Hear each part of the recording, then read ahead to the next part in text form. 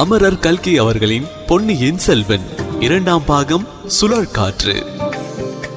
அத்தியாயம் 11. தெரிஞ்ச கைகோளப்படை.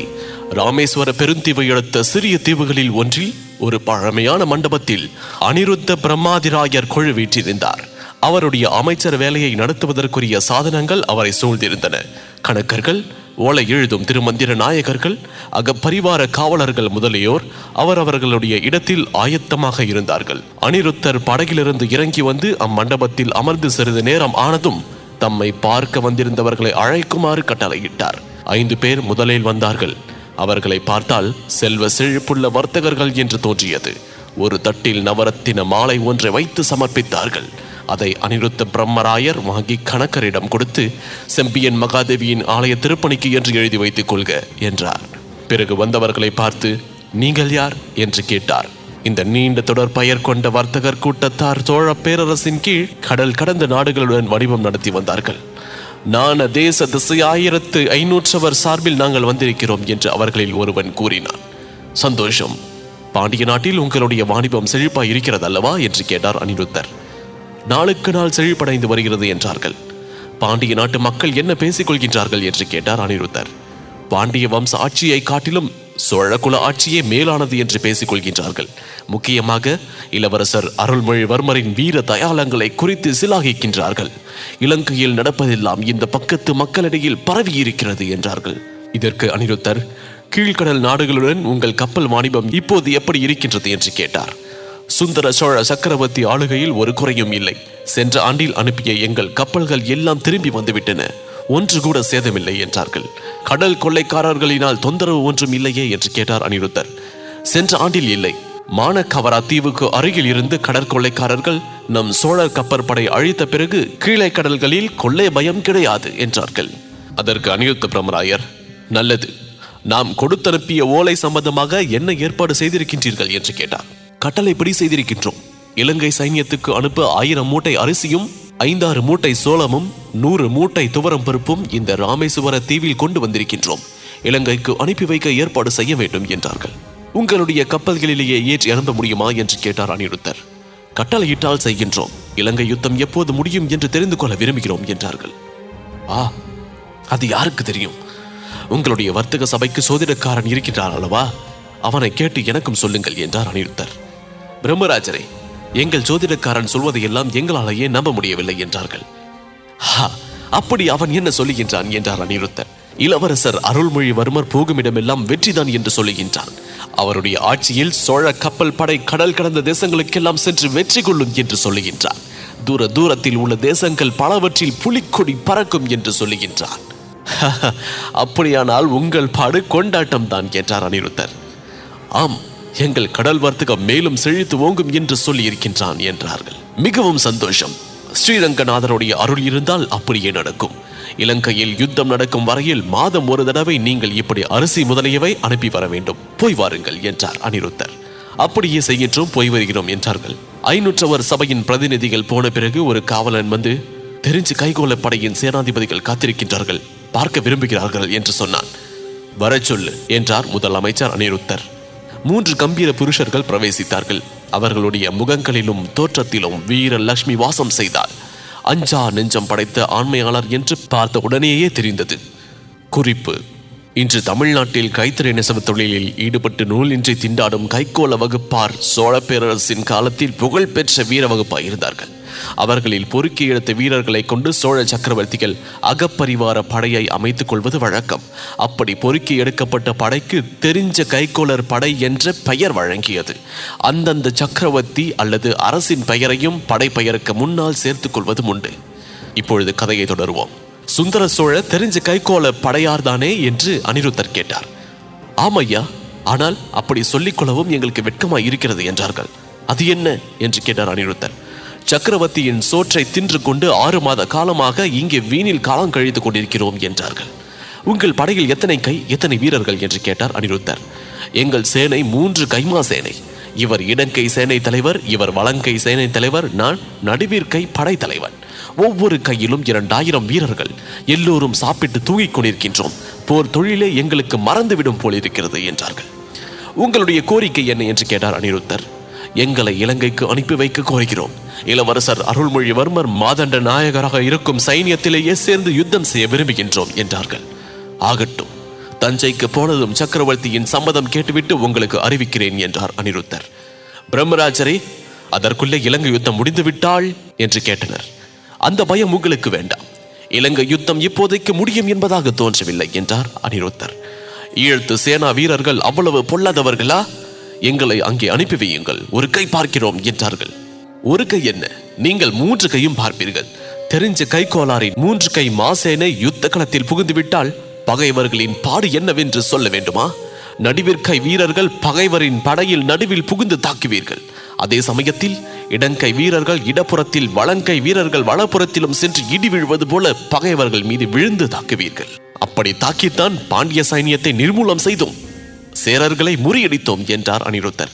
அது மட்டுமில்லாமல் பாண்டியர்களும் சேரர்களும் போர்க்களத்தில் எதிர்த்து நின்றார்கள். அதனால் அவர்களை தாக்கி முறியடித்தீர்கள்.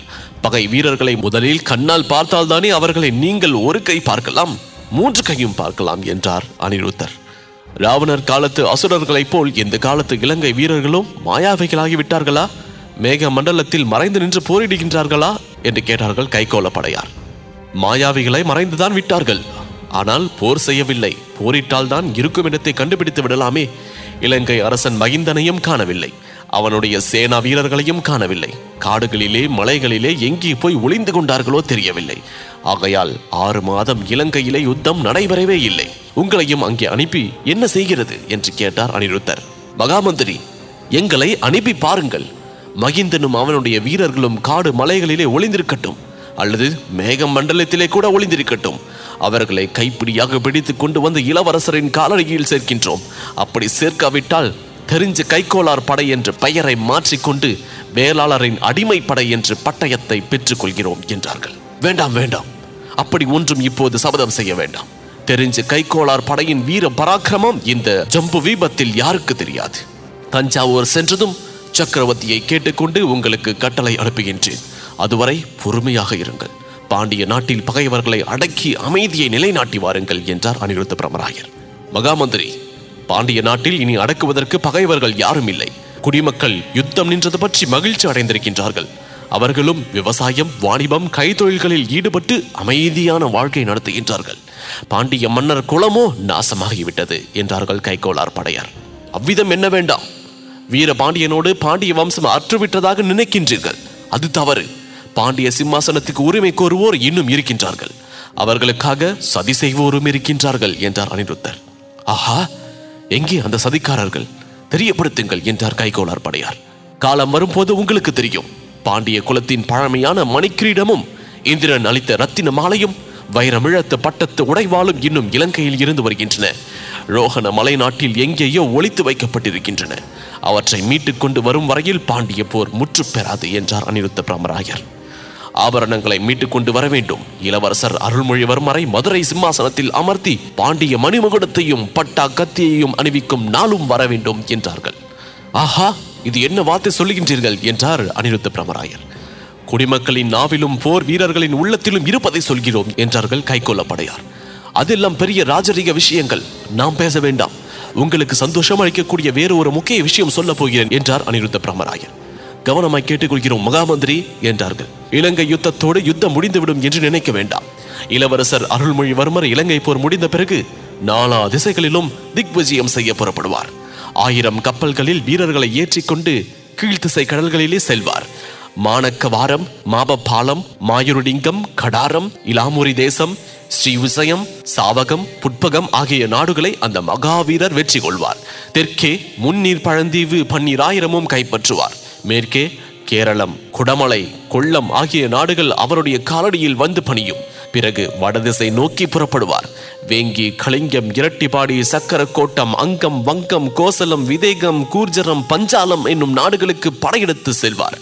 காவிய புகழ் பெற்று கரிகால வளவனை போல் இமயமலைக்கும் சென்று புலிக்கொடியை நாட்டுவார். வீர சேனாதிபதிகளே, இப்படியெல்லாம் நமது தென் திசை மாதண்ட நாயகர் திட்டமிட்டிருக்கின்றார். தமிழகத்தில் வீர ரத்தமும் வயிறு நெஞ்சமும் படைத்த அனைவருக்கும் வேண்டிய வேலை இருக்கும். தத்தம் வீர பராக்கிரமங்களை நிலைநாட்ட சந்தர்ப்பம் கிடைக்கும். ஆகையால் நீங்களும் உங்கள் தெரிஞ்ச கைகோள படையும் பொறுமை இழக்க வேண்டாம் என்றார் அனிருத்த பிரம்மராயர். சேனாதிபதிகள் மூவரும் ஏக காலத்தில் சுந்தர சோழ சக்கரவர்த்தி வாழ்க, இளவரசர் அருள்மொழிவர்மர் வாழ்க, மகா மந்திரி அனிருத்தர் வாழ்க என்று கோஷித்தார்கள்.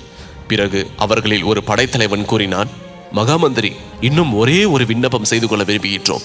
எங்கள் படையின் பெயர் சுந்தர சோழ தெரிஞ்ச கைகோல படை என்பது தங்கள் அறிந்ததே என்றான்.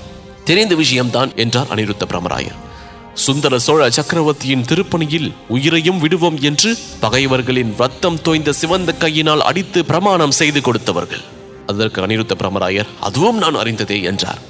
ஆகையால் சக்கரவர்த்தியை தவிர வேறு யாரையும் நாங்கள் சேர மாட்டோம், வேறு யார் சொல்வதையும் கேட்க மாட்டோம் என்றார்கள். உங்களிடம் நான் எதிர்பார்த்ததும் இதுவேதான் என்றார் அனிருத்த பிரமராயர்.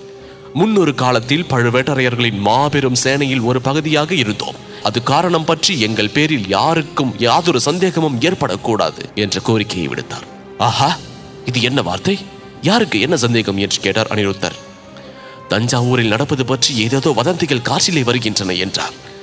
காற்றிலே வருகிறது, காற்றோடு போகட்டும். நீங்கள் அதையெல்லாம் நம்பவே வேண்டாம், திரும்பி சொல்லவும் வேண்டாம் என்றார் அனிருத்த பிரமராயர். அதற்கு கைகோளப்படையர், கொடும்பாலூர் வேளாளர்கள் ஏதாவது எங்களை பற்றி சந்தேகத்தை கிளப்பக்கூடும் என்றார்கள். கிளப்ப மாட்டார்கள், கிளப்பினாலும் யாரும் கேட்க மாட்டார்கள் என்றார் அனிருத்தர். மனித காயம் அனித்தியமானது, அதனால் சுத்த வீரர்கள் உயிருக்கு பயப்பட மாட்டார்கள்.